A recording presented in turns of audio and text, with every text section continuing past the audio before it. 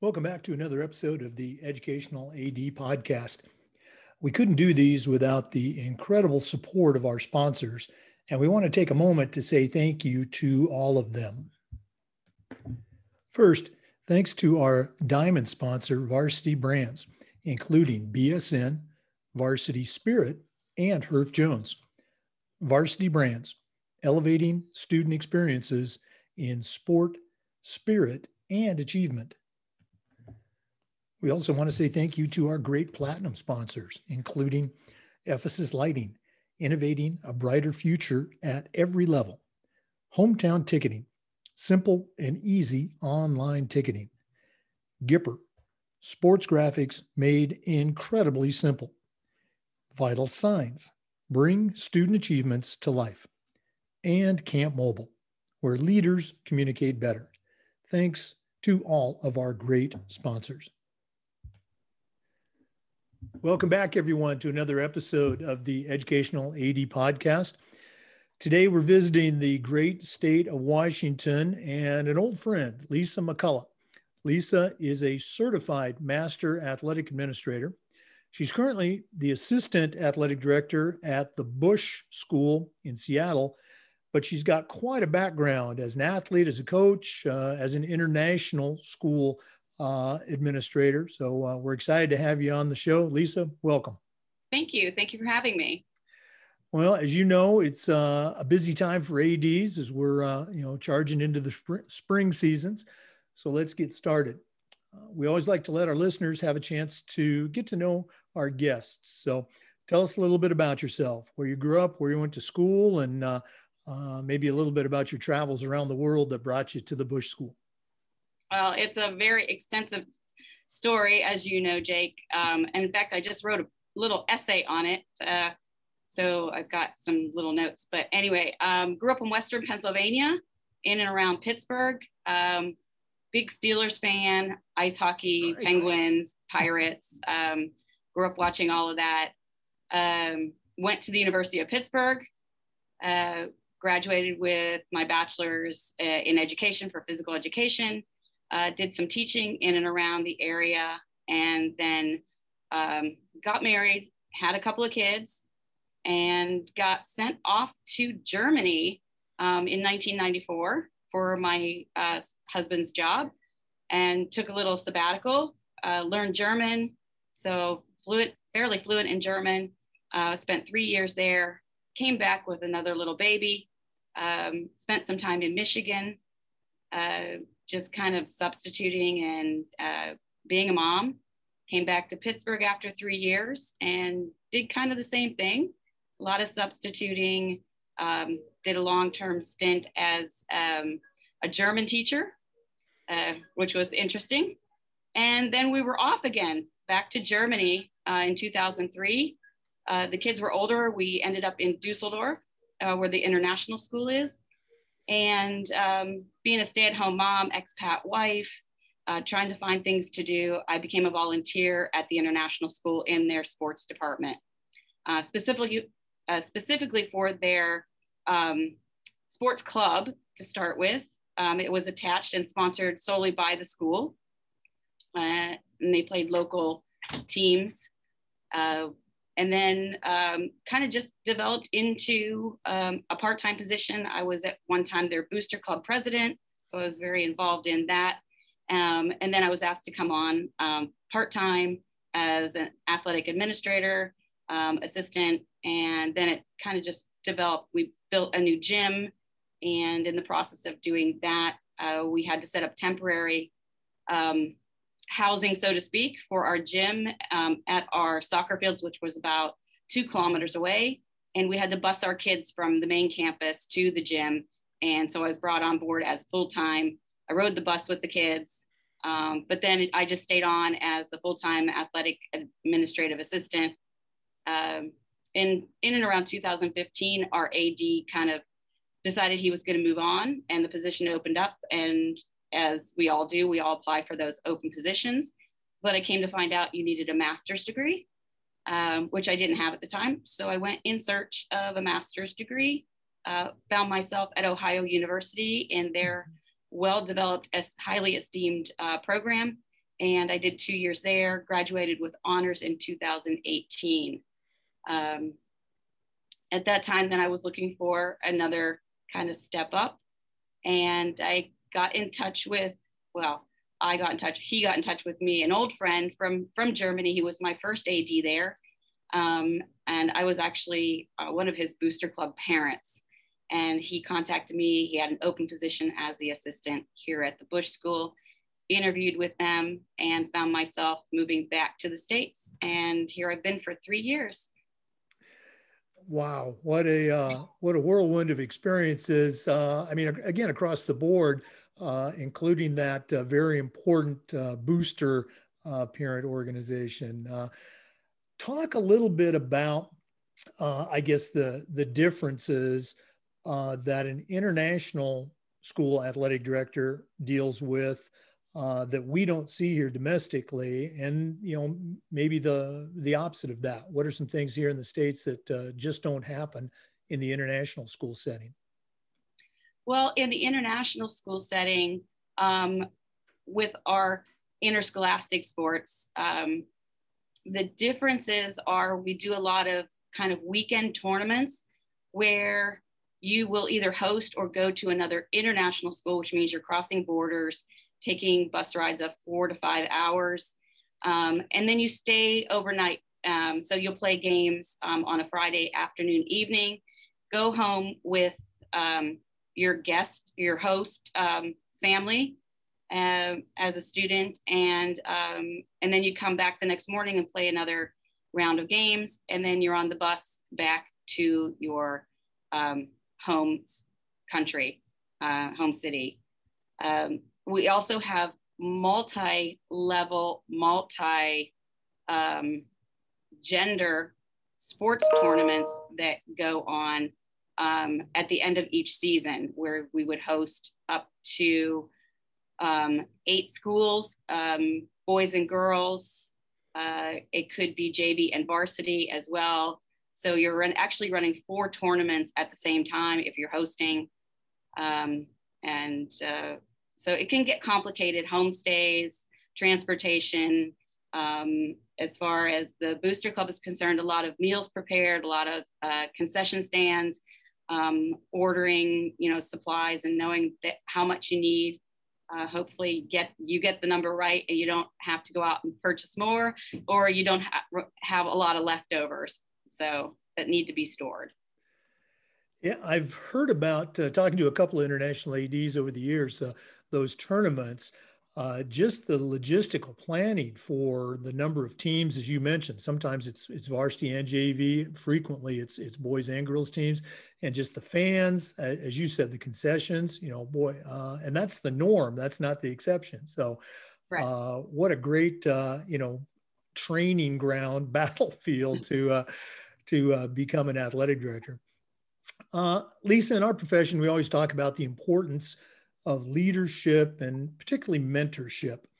So I'm curious, who were some of your mentors growing up? Maybe teachers or coaches that you had, or maybe even people that you worked with or worked for. The expression I like to use is, I still hear those voices in my head. So whose voice do you still hear? Well, I mean, my parents are great role models just as a work ethic, and just being there for support and, cheering me on as I went through my career and life. More recently, my mentors, great friend of mine, one of my first ADs at Dusseldorf, Frank Tashan, who happens to be right now the head of school there. So he's kind of developed, he left and went to US Soccer here in the States, and then he went back and then became the interim head of school, and now is the full-on head of school there. So he still is a great mentor to me. I reach out to him once a month or so. We check in families and jobs and how everything's going. Also a great mentor is my AD right now, Joe Ito. Again, I wouldn't be here without him. and he's great support, especially, you know, going through the CMAA process.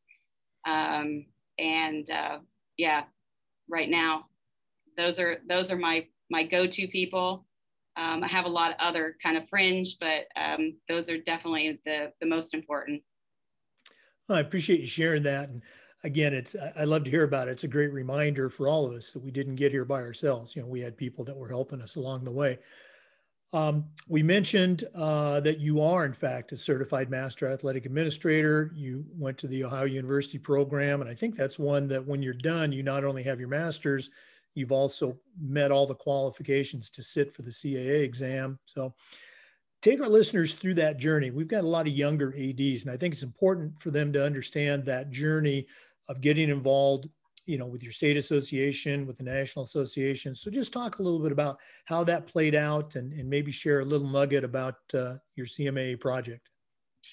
Well, as you mentioned, the Ohio University program actually works in conjunction with the NIAAA and their leadership training program. A lot of the things that we do, the courses that we take, integrate a lot of the leadership training courses, and when you come out, you do have enough credits to sit for that CAA exam.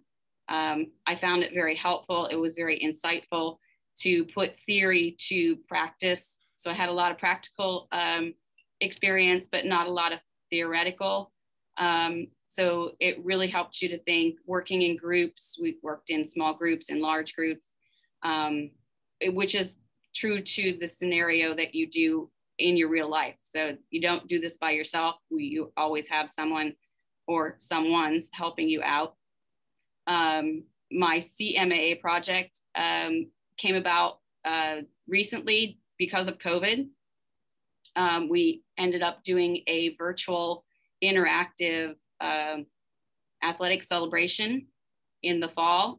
We did it the week before Thanksgiving. So it was a week-long celebration. We had, each day had a specific either physical or spirit challenge that the community could interact with and send photos or information to us on our Twitter or Instagram account, through email.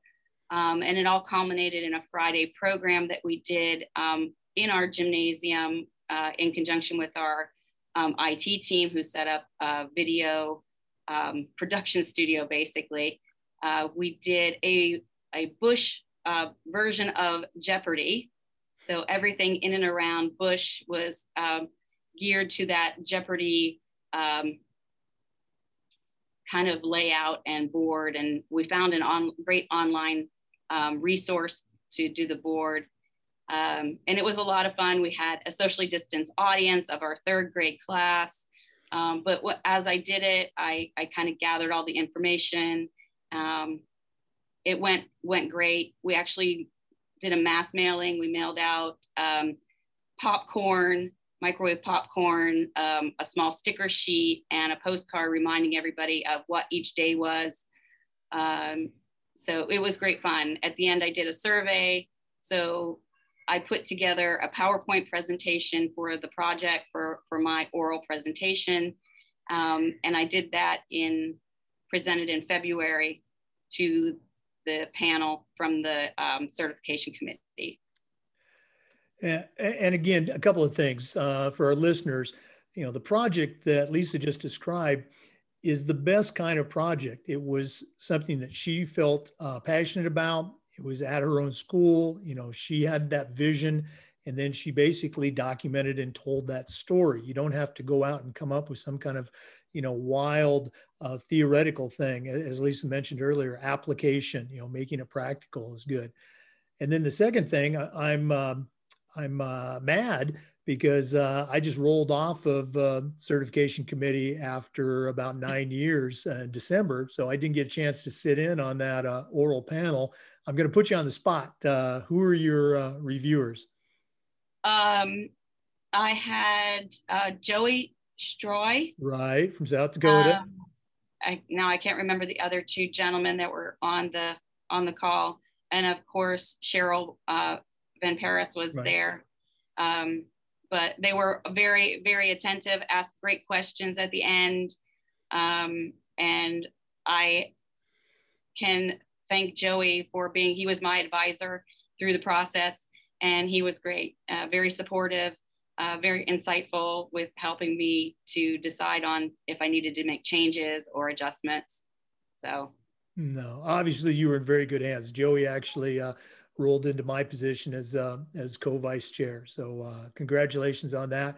Thank you. And as I always like to say, that CMAA puts you in a very elite group of athletic administrators. Statistically, only about 4% of athletic directors in the United States have earned that title. So well done. Thank you. Lisa, one of the things we've tried to do with the podcast these last several months is to share this idea of what we call best practices. Now, you've certainly seen a lot of different programs in your travels, both domestically and internationally. And for our listeners, if you don't know, the Bush School is one of those independent schools, I humbly say, like my school in Tallahassee, that is looked upon as, one of those schools that does things the right way. So, Lisa, what are a couple of things that, whether it's at the Bush School or another school, that you've seen that you can look at with equal parts pride and humility, and you can say, boy, we do this better than anybody else? What are a couple of best practices that you can share? One of the ones that comes to mind right away, and it's one of the things that I try to focus on, is communication. We try to communicate, we try to over communicate with our community, with our parents, with our students. And sometimes they do feel like they're bombarded by us, but we do put the information out there by email. We put it on our website. We put it on our internal portal where everybody gets the information, parents and students alike, faculty. But that is one of the best practices that I can say, is just communicate as often and as early as possible when things are changed, when you're making updates, especially in this COVID time, because everything is moving. There are so many moving parts, and with the states changing things on a weekly, daily basis, you have to keep up and make sure that everybody understands what is expected, what the changes are. And yeah, those are my biggest things. You mentioned COVID, which we're going to get to in just a second, but again, you're going to hate me. I'm going to put you on the spot again. Okay. That communication is just so important. And you used one of my favorite phrases, over communicate. Give our listeners an example, if you can, where that culture of over communication helped prevent what might have been a challenging fire to put out had you not had those systems in place. How did communication help out? I mean, just as a general, communication helps out. I mean, we have so many moving parts with transportation and scheduling. If we had this recently, one of our buses, we outsource our buses at this time because we don't have big enough buses to socially distance. The bus broke down on the way here. They sent a replacement. It was too small. We were going to be running late. So we had to reach out not only to our parents, but to our opponent who we were traveling to.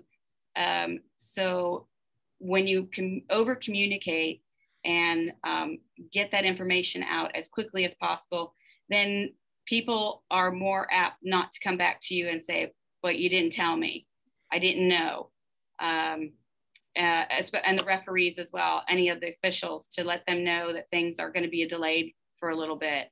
So those are really important situations where you need that. Or if we travel on the ferries as well to some of the schools. So if a ferry is running late or you miss the ferry, and the kids are coming back later than usual, the parents are waiting to pick them up, you need to communicate. So communication needs to come from the athletic department, as well as from the coach. And obviously the players will contact their parents as well, but it should come from the top down, so that the parents know that we are in the loop and know what's going on. Right. No, again, that's exactly what I was looking for. Those examples that we deal with every single day, that, hey, when there's a hiccup, you need to communicate that to the stakeholders. Mm-hmm. For our listeners, we're recording this episode on March 24th. So we're just a little bit past that 1-year anniversary of our good friend COVID. So Lisa, we've been hearing how athletic directors responded, a year ago, and again this fall, and now we're into the spring. And we'd like to hear what's going on in the state of Washington, as well as at your school, and not just with return to play athletics, but also return to school. What's going on regarding COVID right now? Well, in the state of Washington, it's kind of a mishmash depending on what type of school you are. Some of the public schools are still not back in-person school. They're still doing remote school. Some of the more private independent schools, such as Bush, are on a hybrid plan. We have our lower school kids in class 5 days a week. Our upper school, our 9 through 12, are on every other week, but not all at the same time. So this week they're on campus. Monday and Tuesday, our 9th and 11th graders are on campus. On Wednesday and Thursday, our 10th and 12th graders are on campus. And Friday, they have an asynchronous day, which means it's just a work day for them to get caught up with homework and stuff. So when they're not on campus, then they're all remote. And when the upper school is on campus, the middle school is fully remote, and vice versa. As far as sports, we are just finishing up our season 1, which is our fall sports. We're in 7-week seasons. We started in late February, and we're going to be finishing up here next week with our league playoffs. And then at the same time as the playoffs, season 2, our spring sports will start, and they'll go 7 weeks until the week of May 10th, when there'll be an overlap with our winter sports, which is our basketball. And we did that specifically because we weren't sure, with basketball being a high risk indoor sport, whether we were going to hit that phase for them to be able to participate and play. And it looks like we will be able to. We haven't been able to have any fans at our indoor games, but we are allowed outdoor games, especially in public places, to have small, socially distant crowds. When you were able to resume sports, obviously much later in the calendar, but for your season 1 fall sports, what was the the atmosphere like with the kids and the coaches and even the parents? How was that all received when it finally came back? They were happy to be back, and it's funny because they come back and we have got to go through all these protocols. We've got to do temperature check and health questions, screening, and they're all wearing masks. So you really can't see their faces, but you can see their eyes, and that they're excited to be there and to be involved. We get lots of communication from parents that they're so happy that the kids are back doing something, and it's changed their attitudes at home and with their studies. It's just a great thing to get them back into the courts and the playing fields and outdoor running, cross country and whatever, to get that physical activity so that they can burn off that stress that they're feeling from all this remote schooling and time on Zoom. Yeah, I mean, I just can't even imagine that. I remember what it was like a year ago at our school, where we lost spring sports entirely. But, Mm-hmm. Florida, we were able to start pretty much on schedule. We delayed a little bit, but as I told you before the show, we've wrapped up winter sports, and we're probably about halfway or more through spring, and looking at state playoffs next month, excuse me. So again, all the best as you guys continue to have your sports year unfold over the space of about 20 weeks or so. Yeah. Yeah. Lisa, another question we've been asking the athletic directors revolves around this idea of social awareness and social justice, if you will. And my question has been this: what are some things that we can do as athletic administrators? What are some things that we can do better with our kids, our coaches, our community? How can we do a better job being socially aware? I think just listening and people want to be heard. Make sure that you're researching, what's going on in your community. Our kids are very socially aware. They know, obviously, we live in Seattle, we work in Seattle, and it was a big concentration of things that were going on in the summer. So we're quite well aware of that here with the social justice. Our students have groups or clubs that they get together in and talk about it.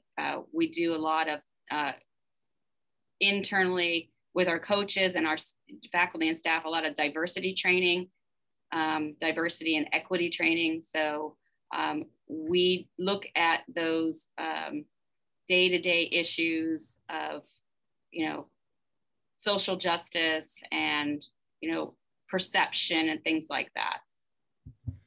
Well, that's great to hear that you've got the student organizations because the student voice is so important in all of this. Lisa, this has been great. Finally, getting to talk with you. We've been in touch with each other, through, various online platforms, but it was great seeing you and talking with you and hearing about your school. But we're not done yet. Before we go into our final segment, the AD's Toolbox, I've got to ask you, again, you podcast listeners, you can't see this, but when you watch this Zoom on YouTube in a couple of weeks, you'll be able to see over Lisa's right shoulder. Is that a mascot of some kind on your bulletin board? Can you tell me about that? Yeah, that's our mascot, Blaze. He is, that's a cutout that we, I think we purchased or donated money for him to be a member of the audience at the Mariners games in the summer. So he had a seat at the Mariners games. And as you know, professional sports obviously haven't had a lot of spectators either. And they would put these cutouts in the stadium chairs. And so Blaze had the honor of attending several Mariners games, and now he's come back home and he resides on my bulletin board. No, that is very cool. Okay. Well, as I said, our final segment is what we call the new athletic director's toolbox. And what I'm going to do right now is challenge you to send out a brand new AD on their very first job. But I'm only going to let you put 3 things in their toolbox. What 3 items are going to go in Lisa McCulloch's athletic director toolbox? Oh, 3 items. Are we talking about skills? It's whatever 3 things you feel are the most important. Okay, so my 3 things: communication, time management, and organization. So those are my three tools. Great minds think alike. I think those would be at the top of my list as well. Okay. Lisa, thanks so much for being on the podcast. And as I mentioned, continued success and good luck as your seasons unfold. Thank you so much, Jake. Thanks for having me. It was great. To our listeners, remember the Zoom recordings of these interviews are being uploaded to the FIAAA Educational AD Podcast YouTube channel. Thanks for listening today. Come back again next time for another episode of the Educational AD.